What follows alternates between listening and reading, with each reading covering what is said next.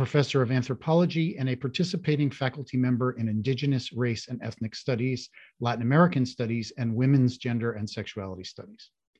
Professor Stephen founded the UO's Center for Latino, Latina, and Latin American Studies and served as director from 2007 to 2016. She was also a 2015-16 Oregon Humanities Center Faculty Research Fellow, and she will be the OHC's 2022-2023 Provost Senior Humanist Research Fellow. Professor Stephen has authored or edited 14 books, 3 special journal issues, and over 90 scholarly articles and chapters. Her newest books include Indigenous Women and Violence, Feminist Activist Research in Heightened States of Injustice, edited with Shannon Speed, 2021 from the University of Arizona Press, and the book she will discuss today, Stories That Make History, Mexico Through Elena Poniatowska's Chronicas, which was published in fall 2021 by Duke University Press. Welcome, Lynn. We're looking forward to hearing about stories that make history. Thank you so much, Paul. Thank you all for being here today, and congratulations on making it through what I think for all of us, it's been a tough first week. So I just want to say I am so looking forward to talking about a book.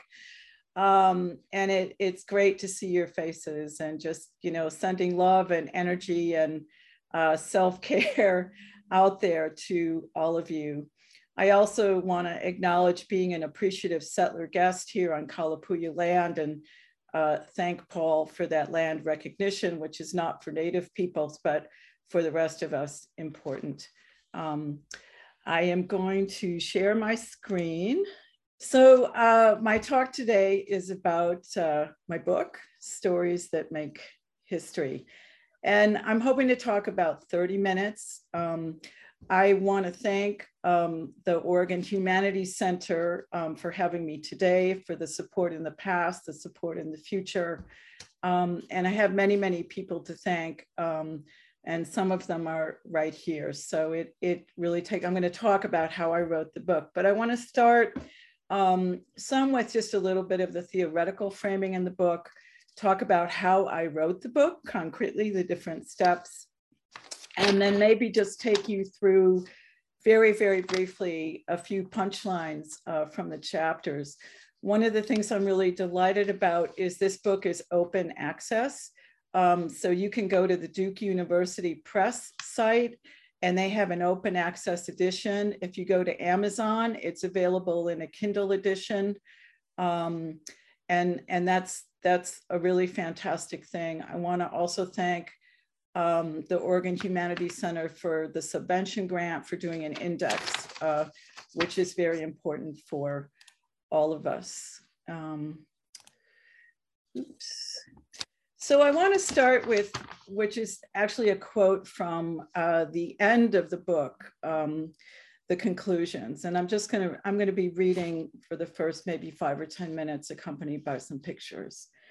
Historical moments when the status quo is cracked open, when people take to the streets and demand change, when another future seems possible, are the moments when gifted writers and artists step up. The ways that pandemics, massacres, earthquakes, and broad social movements for change are represented and documented can determine their place in history. I suggest that Elena Poniatowska is one such writer who chronicles Mexican history starting from 1968. In the book, I talk about the Chronicas as centered in emotional connections forged through writing about politics. The central concept of the book is something I call emotional strategic political communities. And chronicas are a form of writing that really sit at the crossroads of fiction and nonfiction. I'm not going to give a history of the chronica. You can read that in the intro to the book. But it is a form of writing that different people trace back in different ways, even pre-Hispanically, to codices and the ways that Indigenous peoples documented testimonies and history. And it's gone into many different genres. Poniatowska forged direct emotional connections between the oral testimonies of the stories she tells and readers, channeling her ability to create complex and rich characters from her novels. She uses the same technique to communicate the full humanity of those stories she shares and links them to larger political, economic, and social relationships and structures. And this is a project that I very much have shared in my own career as an ethnographer. And this book falls between genres, and I actually found it useful. I think it was Laura Polito, who's here today, who said, well, you know, we would just call this American Studies. So I kind of like that, being identified as an interdisciplinary scholar, as an Americanist, Latin Americanist, you know. So this book really crosses, it is not literary analysis. It's maybe partially biography. It has engaged with some texts. It has engaged with, I've surveyed readers, and I've also looked at performances and exhibits in relation to this book. So I'm interested in how testimony forges emotional connection. And this is an interest I've had for a really long time. So some of the questions I ask in the book are, how do people giving public testimony on repression and traumatic events and those listening become emotionally connected to one another? Can they, through this connection, act together to denounce, document, and engage in obtaining social justice or racial justice? Are they part of emotional communities tying together speakers, listeners, and readers to difficult and tragic events? Part of my ideas have come from interactions I've had with Colombian anthropologist Miriam Jimeno, who's written about the concept of emotional community as a way of understanding how people become connected through traumatic events. And she writes about this in the context of violence in Colombia, particularly violence against indigenous communities, and in projects using testimony and collaboration that came out of those experiences. I'm interested in particular in how oral narrative in crónicas and public performances can bring readers and listeners into community with those whose stories are told. Beyond that, I'm interested in the ways that these connections can influence politics. The transfer of oral testimonies that are written, textualized, and shared widely can play an important role in whose voices are heard and by whom. Testimonies widely disseminated can influence the way that historical events are remembered and canonized.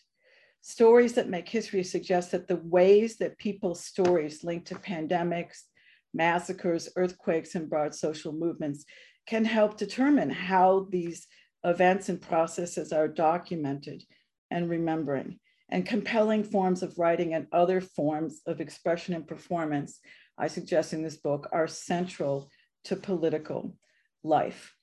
So I want to talk just a moment about this concept of emotional, strategic, political community. It's not about strategic essentialism, but really about strategic strategies of representation that can become political tools for influencing change. They're also about emotion channeled through in-depth testimonies and stories on the page and in person, and how that creates connection between people that may be intense or muted, that endures or fades or is rekindled with time. Emotional connection is forged on the ground and can result in the creation of emotional political community in the moment. The strategic writing involved in documenting and representing such connections and communities may also result in the building of emotional political community among those who read such accounts, and through the reproduction of accounts of events and their memorialization, which I write a great deal about, particularly recounting and memorializing the 1968 student massacre in Mexico, the every year, which still goes on, or the 1985 earthquake, which is also memorialized. And I'll talk a little bit more about that. Political performances, which is also another strategy that I write about that Elena Poniatowska and other people use, is also a way to build emotional political community in the moment and through time. Elena Poniatowska was drawn to documenting already existing or evolving strategic emotional political communities, as well as helping foster them through her writing and political performances.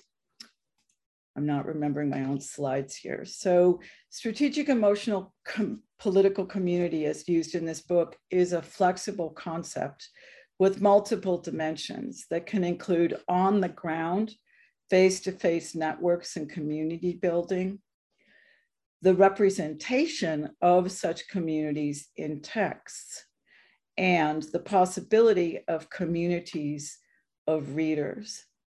Strategic emotional communities are not fixed and necessarily stable through time. People may move in and out of them. They ebb and flow. At a larger level, writers such as Poniatowska and others actively work to create, preserve, and expand what we might call a strategic emotional community of the left in Mexico that was a guiding light for oppositional politics for decades. This has been an important contribution to supporting a broad public and processes of democratization in Mexico. Through straddling the link between activism and journalism, writing and action, Poniatowska has been an important public intellectual and political figure, as well, of course, as a literary figure in modern Mexico. How did I come to write this book?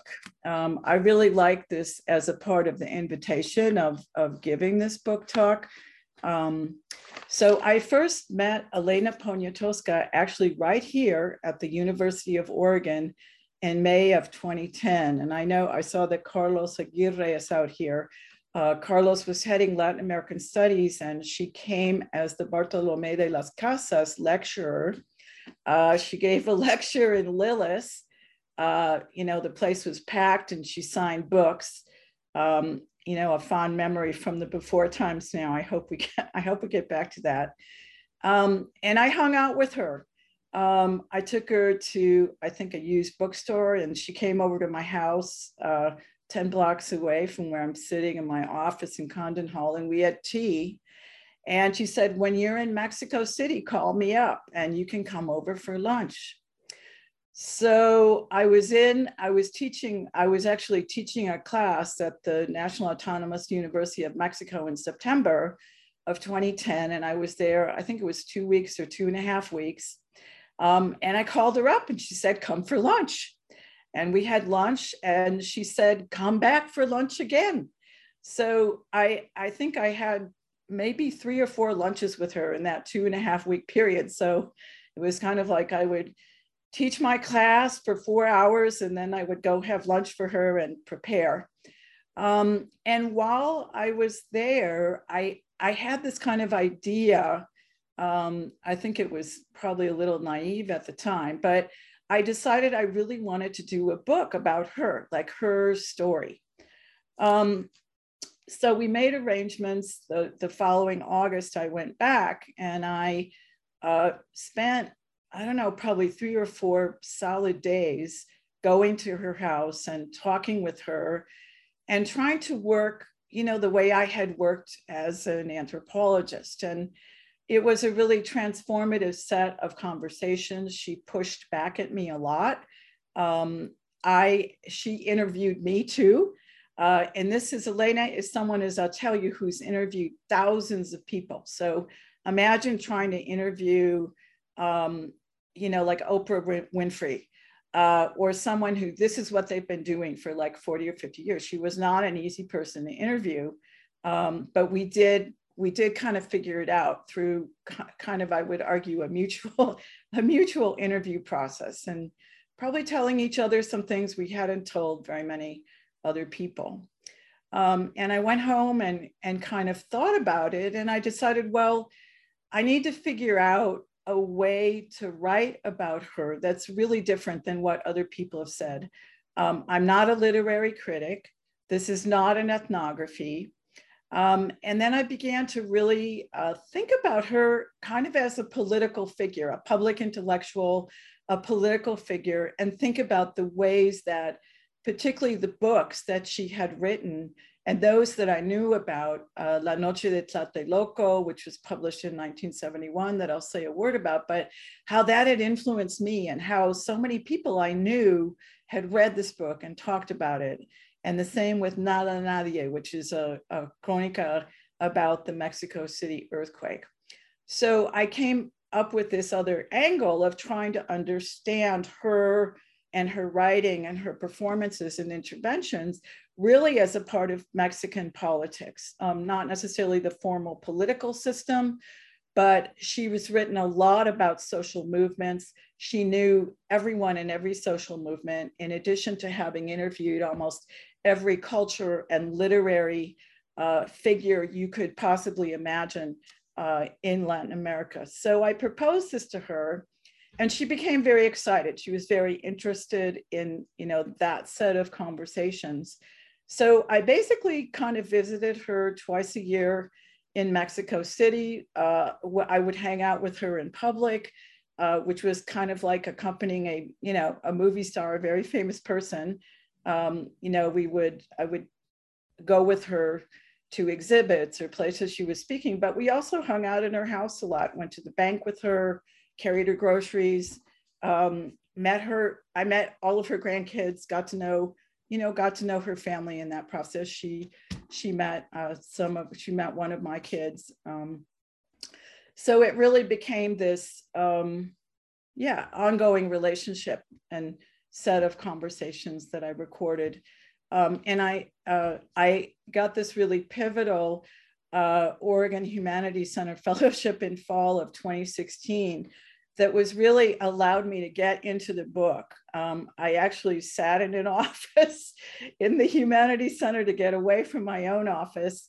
And I was able to draft chapter 3, which was about the 1985 Mexico earthquake and her writing about that and sort of memorializing that, and get into the intro. And that was so critical for me. And then I really had to wait another 3 years till I had a sabbatical for a full year. I had a fellowship at the Center for U.S. Mexican Studies at USD, and I had a shorter fellowship at the Center for Latin American Studies at Stanford.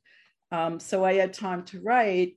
And then I also made presentations, and I got really great feedback, again, from a wide range of scholars, from historians, from people in literature, from anthropologists.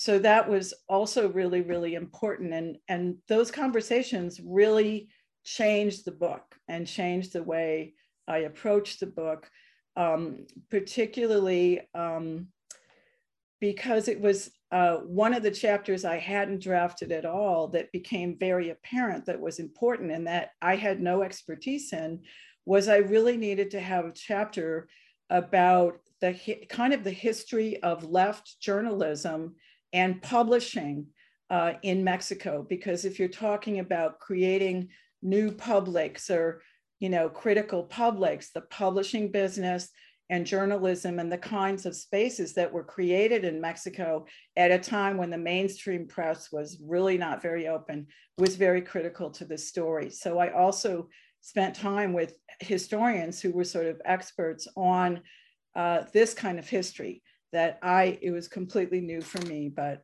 I'm really grateful for them. And I also, because this book was sort of in between genres, it was very dicey. I rewrote this book twice. And it was complicated with the reviews. So and some of the, one reviewer wanted me to write like a very detailed Mexico City-based historiography, which was really not my expertise and not my aim. And the other two sort of said, you might consider writing this in a way that's really going to reach a general audience. And I really went with that and, went through a process of making a case for that and then working with all three reviewers who you know, all were really important in the process of the book in different ways. So I also, for the first time, worked with an editor to really rewrite and really learn about how to write for a general audience. And that was an amazing learning process for me too. She was incredible. And I just learned so much, and it stuck with me. And finally, there is a foundation, Fundación Poniatowska, that has become an amazing archives of photograph and other things. So I was able to visit the archive and work with the archivist to get photographs. I couldn't put them all in the book, but I got to see a lot of photographs and, you know, interact with them. So I'm just going to, let's see, hopefully in about another 10 minutes, talk just briefly about who is Elena Poniatowska, and then just sort of walk very quickly through the chapters with some points. She's all these different things rolled into one: a journalist, a publisher, an author of novels, short stories, chronicas, children's stories. She's a political activist, and a mother and a grandmother. And these are actually categories that come directly from her. Elena is the daughter of a French father of Polish origin, hence the Poniatowska. If she were male, it would be Poniatowski, and a Mexican mother, Paula Amor. She was born in Paris, and at age 10, she moved to Mexico. And like her mother had been an ambulance driver during World War II, they took she and her sister to southern France. But her mother, the Amor family, had, you know, lots of family in Mexico City. So that's where they ended up. I'm not going to talk a lot about her biography. Elena was educated in a French school in Mexico City. She's from a very elite family. She actually studied at a Catholic girls' school in Pennsylvania in the US. You know, she wore like a uniform, and she had hoped to study at a college affiliated with this Catholic school, Manhattan College, but she didn't get in. She actually wanted to go to medical school. Not that she didn't get in. Her parents at that point in time, they were not able to arrange for her to be there. So she returned to Mexico, actually took, you know, sort of stenography classes, and she began her career as a reporter for the society column of a mainstream Mexico paper known as the Excelsior. And in the book, I write about her experiences as a society reporter. I think her first interview was with the US ambassador to Mexico. And she went on to interview about you know, there were days when I think she was doing several people a week. So she was constantly writing and constantly interviewing. And she was also working on one of her first novels. So I'm not going to go a lot into her biography. That's sort of, the book takes different phases of her life and weaves them into the chapters about writing that she did, historical events in Mexico, and tries to tie that together. So this is the table of contents of the book. As I mentioned, the introduction, you know, writes about testimonies, social memory, strategic, emotional, political communities, a little bit biography. This chapter on Mexico City's growing critical public, and I'll come back to that. But so this chapter was the one that was the most work for me because it was new. So I was trying to sort of tell this story of how this concept of strategic, emotional, political community, but the influence of writing, you have to really look at the historical context that her writing and other similar writing exists in. So the chapter really looks at the kinds of spaces in publishing and news that allowed the kind of left or alternative journalism to come through. So I can't put all of them up here, but there were these small publications in Mexico City. There's one called Por Qué, This is a photograph from the massacre of students in 1968, and that documented things that no mainstream paper documented. Mainstream papers had these sort of culture sections that a lot of people wrote in, so they weren't like in the headlines, but people like Poniatowska and other writers were writing in these cultural sections of newspapers in the 50s and the 60s in ways that would surprise a lot of people who would argue that the Mexican government completely controlled the press. There are numerous publishing houses. I write about the founding of the Fondo de la Cultura Económica, which is kind of, it's a government press, but it was started by a very interesting person named Arnaldo Orfil Reynal. And I mean, for the anthropologists, they published a book of Oscar Lewis's, and the government tried to censor it. And out of that came many other alternative presses. One is called Siglo XXI, that Elena Poniatowska and her husband, who was an astronomist, Guillermo Haro, founded. So there are these alternative sort of presses that are founded, several of them. And then in the 80s, for example, La Jornada is a newspaper that Elena started to found. It had a previous relationship with a paper called Uno Más Uno. And so really understanding how news and publishing was really important in Mexico City's, sort of politicized public. I also talk a little bit about, I don't even know how to say it in English, but these sort of crime tabloids that a lot of historians have done work on, and the kinds of letters to the editor and the kind of really talking back to the state that happened in some of those publications. So if you're interested in that topic, this might be an interesting chapter. The second chapter looks at the 1968 student movement and massacre, and sort of dialogues with La Noche de Tlatelolco, which is probably Elena Poniatowska's most widely read book, which is a chronica. And I can't repeat the book, which is amazing, but it starts out with a bunch of photographs. It has a lot of testimonies sort of woven together. And it's extremely powerful, and it's very interesting to look at the logic of the book, the way the book has been reproduced. And one of the things I really found with this book, and this was what encouraged me to do, I ended up doing a kind of a survey of people who had read Elena Poniatowska and asking where did they read this? Did they read it in school? Was it through their family?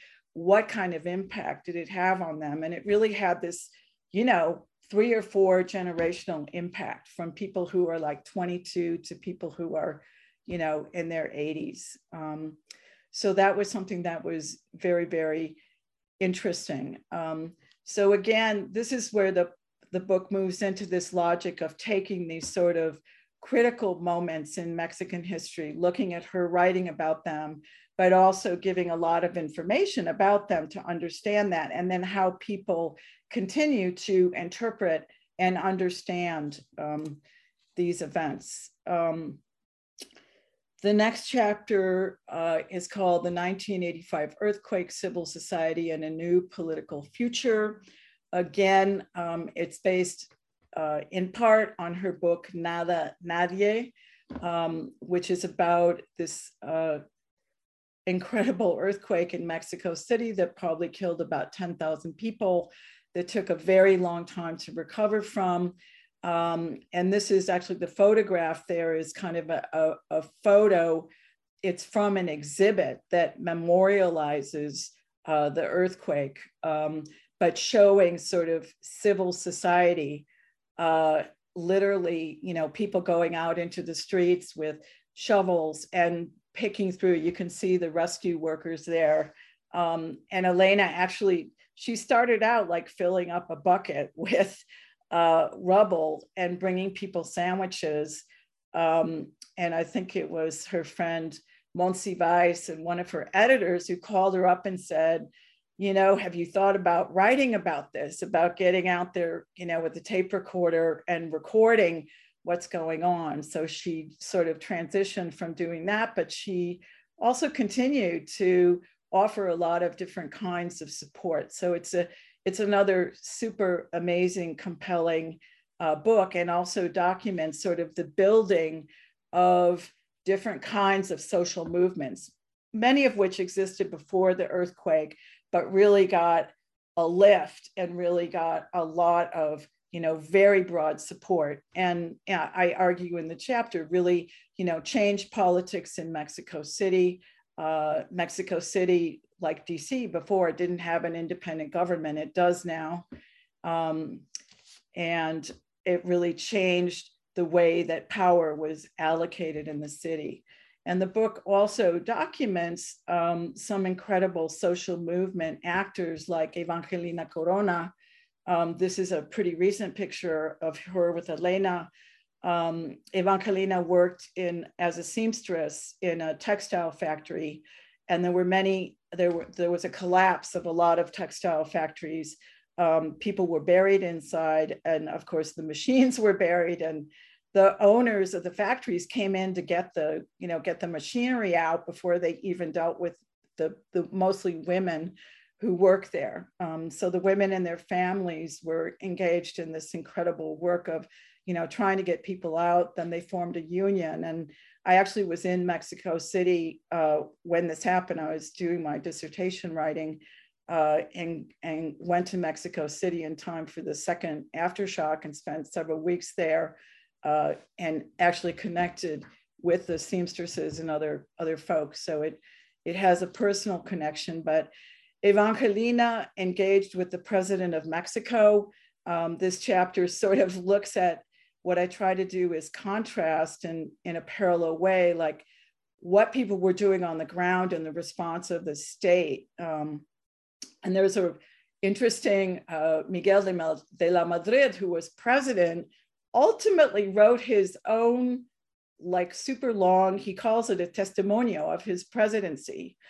And reading his text with Elena's, it's almost like they're talking to each other because they're about the same actors and they recount some of the same events. So that was one of the most interesting sort of textual conversations I looked at. The next chapter is called Engaging with the EZLN. And it really focuses, again, the Zapatista movement was something that I did research with and engaged with. So I have this other connection with it, but this is a chapter, there's no, book chronica, but Elena wrote a lot of newspaper chronicas. She exchanged letters with Subcomandante Marcos. She got very interested in sort of Zapatista gender politics and got into some heated discussions with Marcos and other people. And she really came to want to support and promote, in many ways, Indigenous women and really push on, where they were in the national imagination. And this chapter is actually a lot about gender, ultimately. It has a discussion of abortion and abortion politics within the EZLN. And it also engages with Elena's own engagement or not with abortion and trauma that she suffered as a young woman becoming a single mother, in trying to understand, this great gap between an elite Mexico City writer and Zapatista Indigenous women and the connections that she had there. The next chapter focuses, it sort of departs from another book that she wrote that has, I don't think as nearly as many people have read this account as the other things I've referred to. It's called Amanecer en el Zócalo. And this was after I was actually in Oaxaca in a different occupation of the entire city at the same time. But Andrés López Obrador, who is now president of Mexico, this was his first attempt, centered a very large occupation in the Zócalo for about 50 days that basically occupied the city, tied up traffic. And this book is very interesting because it's kind of a cross between a diary.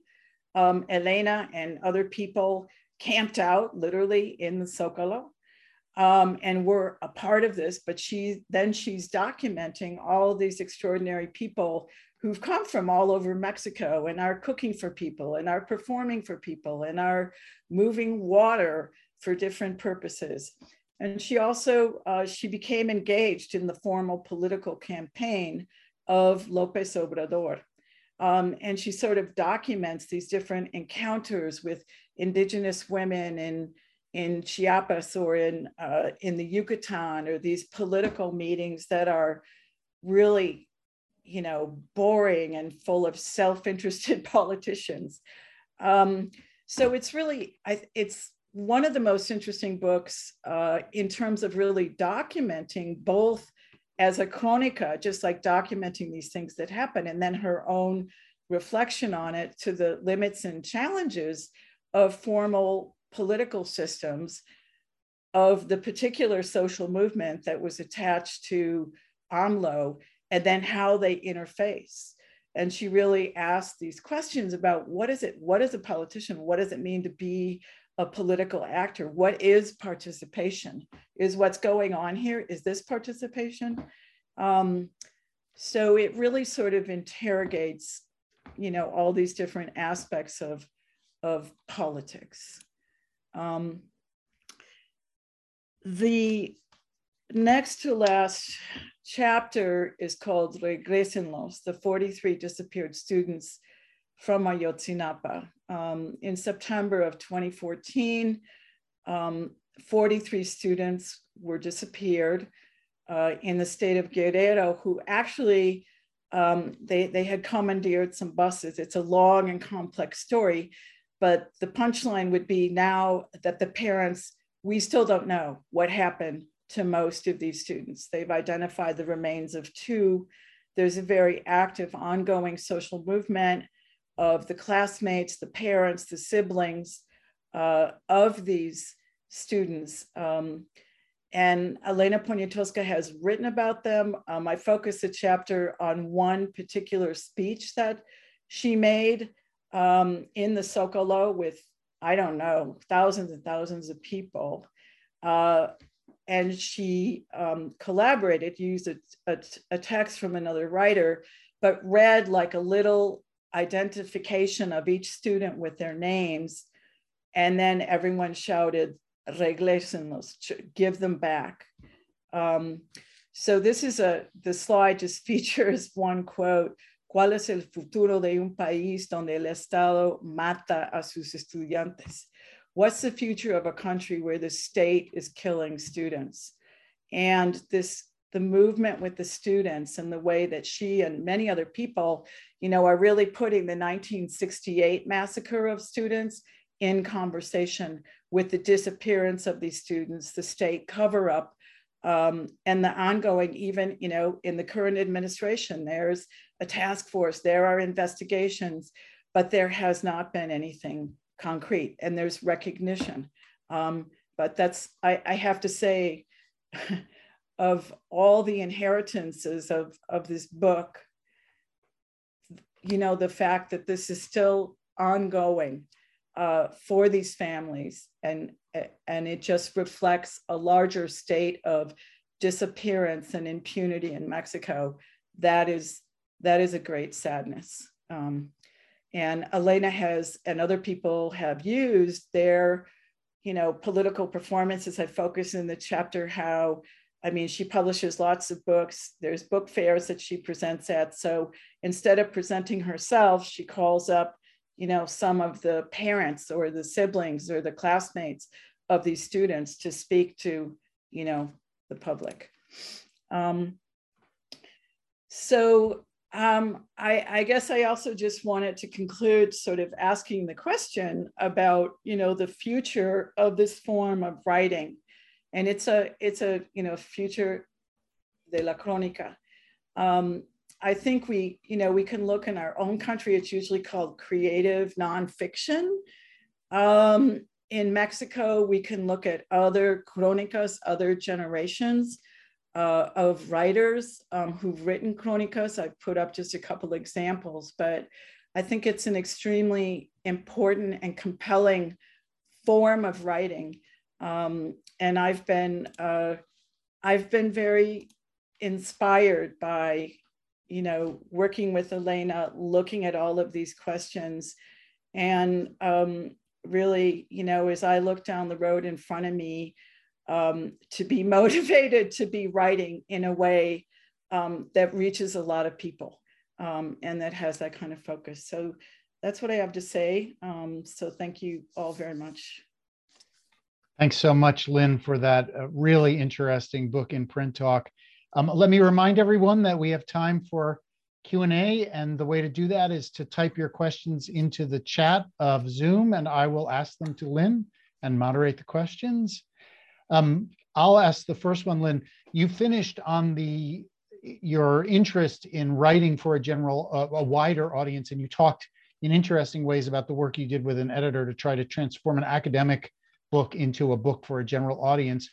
Can you tell us one or two things that you learned during that process that you're going to take away in your future work? Yeah, I think, I guess the first would be, I remember, the first, just getting rid of how we write as academics, like really looking at vibrant, producing characters, producing sound and color, and really thinking paragraph by paragraph in that sense, and how to connect things, not just making like an abstract connection, thinking through, and writing with fewer words, or taking out words and looking at the words that I use, and which ones are powerful and which ones are superfluous or sort of don't need to be there. I know maybe that's not very helpful, but and just the feeling of the writing, like and thinking emotionally, like reading back what I'm writing, like how does this connect with the reader? How does this emotionally engage and connect, with a possible reader? So I don't know if that's helpful, but those are a couple of things that, come to the top, like from comments, like, this is an interesting story, but it's boring. Make it come to life. Look at what you did on page, 343, where you wrote this amazing paragraph. Write another one like that. Thanks so much for that. Laura Polito has another related question, which is, how did you get the press to make it free and open access? Well, I basically had to raise $10,000. And I actually, I'm an incredibly fortunate person at the U of O because I have a Knight professorship. So I used some of that money from, every year I have $25,000. I use that to support grad students.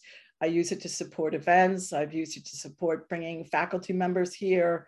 So I use that. And I also use some of my own savings to do that, about $5,000 of my own money and $5,000 from the Knight Fund. And that's a cheap, I had to also argue with the press about how much it was going to cost. So I think there's some presses that have funds for that, but it was very important to me because one of my other motivations for writing this book was just amazement at how few people in the US knew about Elena Poniatowska or any of this history. And she's, you mention her name anywhere in Latin America or even in some Latino communities here, Latin American communities, everyone has heard of her. And she's an amazing writer. So getting that out there in as many ways as possible. Open access is one way to do that. And of course, everyone in Mexico is writing to me, ¿Dónde está en español? ¿Cuándo sale en español? When's it going to come out in open access in Spanish? And that involves, translation. It involves, this is not a book where we can just like give it to a translator. It actually involves going back to my interviews with her, getting the original statements as she said them.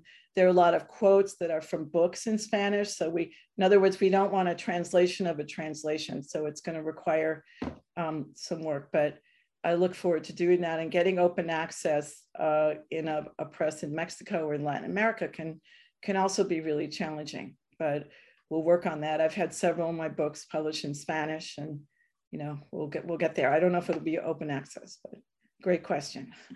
The next question is whether Elena Poniatowska has read the book and told you about her response to it. Yeah, she's read several drafts of it. And I actually have on my phone a little video of her talking about the book. But yeah, we met, when I finished the first draft, because there's a lot of things that she says. So I wanted to check all of the quotes with her. And she started correcting her own quotes. I said, well, we can't do that. We have to go with like what was in the conversation. But she also, I could kind of see the training from, I don't know, this Catholic girls' school. She went into the English and she said, it'd be better to say it like this, or like, so she made some writing suggestions too. And then, that was the first draft. And then I completely, kind of tweaked it with the history of publishing and all these different things. And I would talk to her periodically, but we email often, or I would communicate with her. And so she's, and then I showed her, the PDF. The last time I saw her was in August. And I spent a fantastic day with her. And finally, she actually got the physical book. So yeah, she's probably seen too many versions of it, but she seems to like it a great deal and has offered, to help try to get it published in Mexico.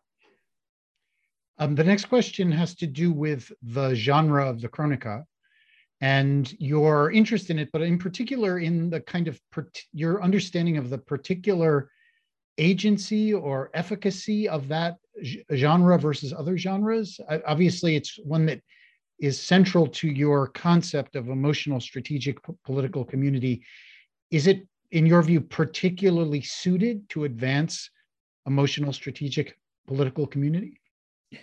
I would say yes. And I'm looking, if we look at this style of Crónica, there are many, many other people writing in this style. Carlos Monsiváis, who's a very good friend of Elena Poniatowska, is probably the other, extremely well-known writer.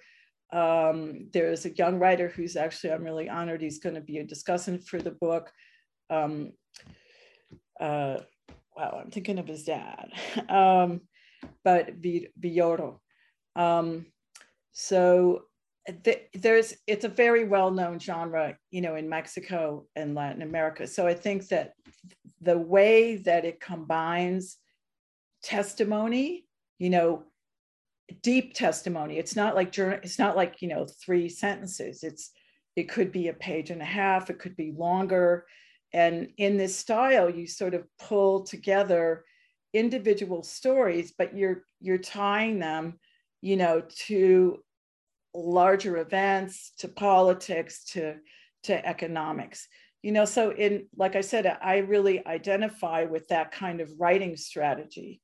So I think, and Elena Poniatowska is particularly talented at really bringing out character, like a full human. I can't remember, I write about, she in like a 3-sentence description before someone starts talking, you have a sense of this person, right? Just in how they're described. So I think part of it is also thinking about people who are giving testimony. And this is something I've struggled with for decades in representing people in film on the page, like how do you, creating not a flattened character, right? They're not filling a slot, to support your theory.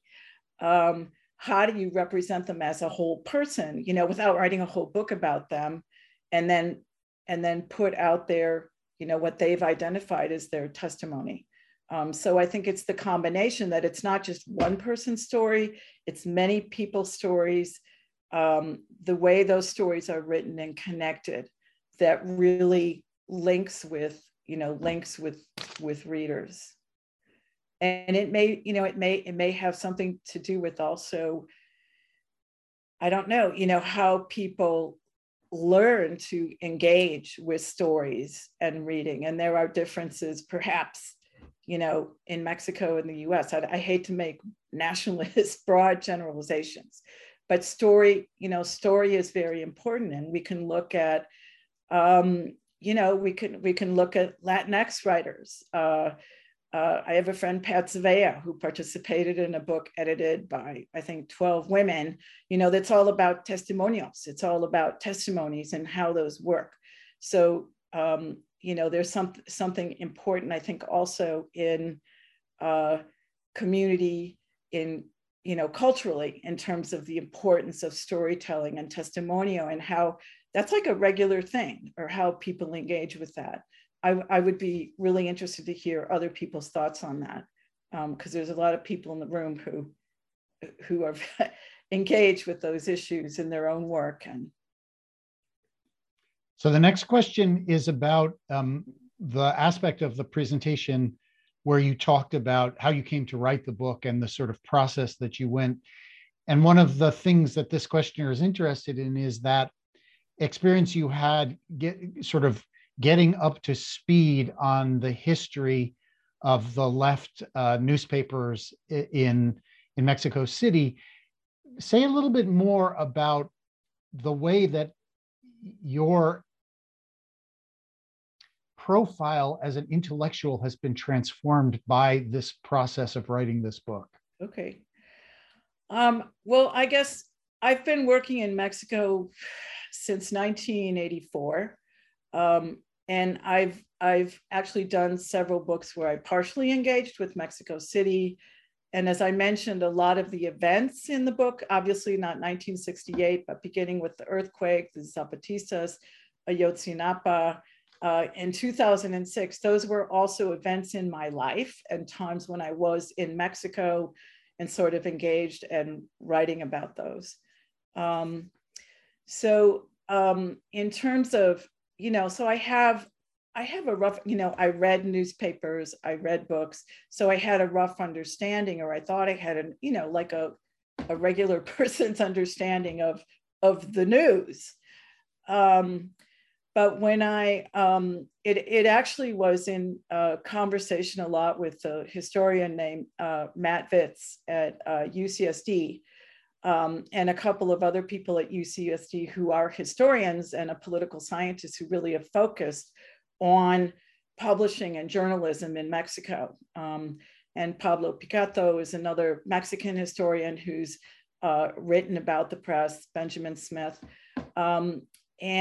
In conversation with Matt, he said, you have to do this other chapter. It's like so necessary. And I was like, I don't have any basis for doing that. I really, and so I just, I began reading a lot of other people's work. He gave me a list of 20 books to read.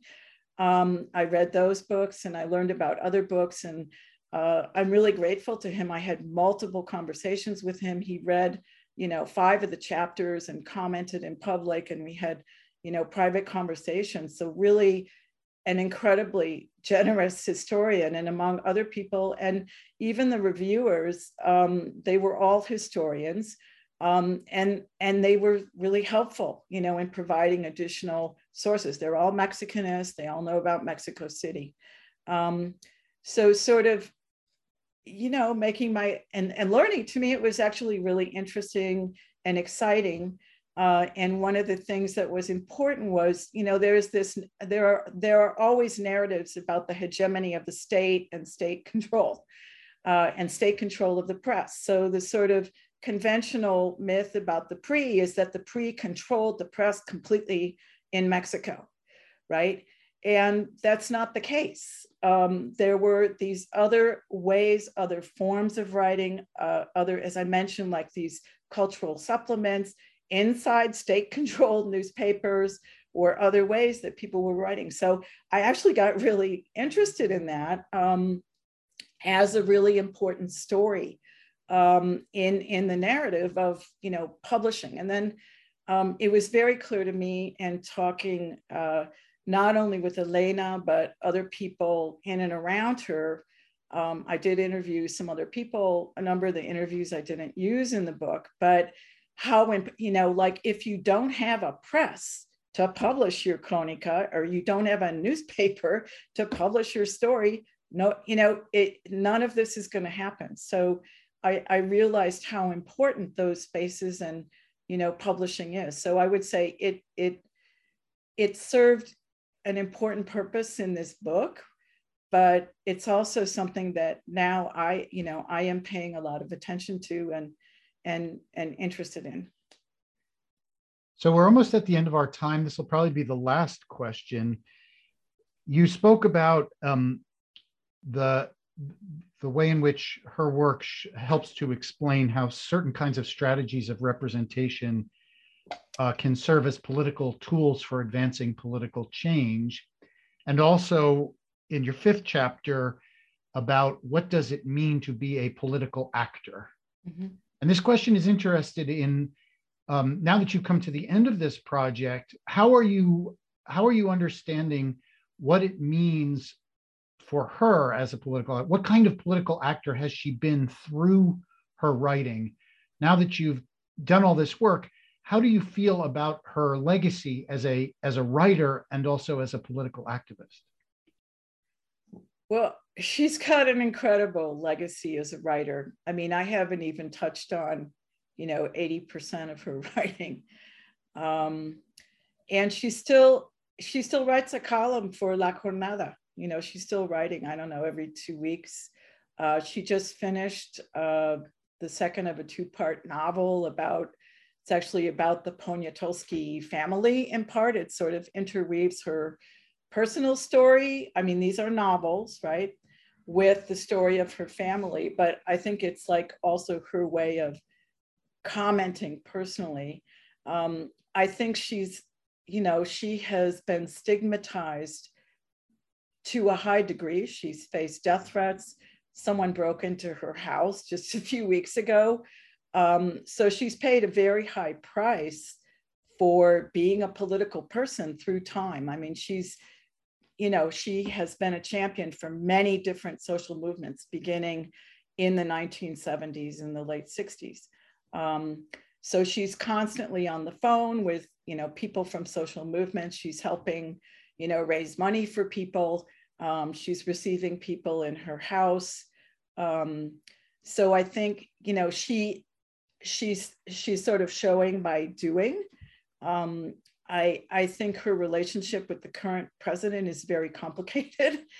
And I don't want to go too far on commenting on that. She's, you know, accompanied him. She's really paid a very high price for accompanying him. And right now, there's a lot of issues tied to him and what's going on in Mexico. So I think she's at more of a distance, and she's, I think her legacy as a writer and as a political actor, you know, is well understood in Mexico and will be even further understood in the future. What's amazing is how many very young people, like 18, 19, 20, 21, 22, engage with her work, and are excited by it. And to me, that's the barometer of the impact that somebody is having. When you're getting, you know, young people excited and engaging with them, then something really amazing is happening. And that's where I would stop. Thank you. Thank you all. Thank you, Paul. Thank you so much, Lynn. It's just been such a pleasure, so interesting. Thanks everyone for joining us for Lynn Stevens' book in Print Talk on stories that make history, Mexico through Elena Poniatowska's Chronicas. For more information about the Oregon Humanities Center, our upcoming sponsored events, and our UO Today interview show, or if you'd like to contribute to supporting our research and public programs, go to ohc.uoregon.edu. Take care, everybody. Keep up the good fight. All right. Thank you. Bye-bye.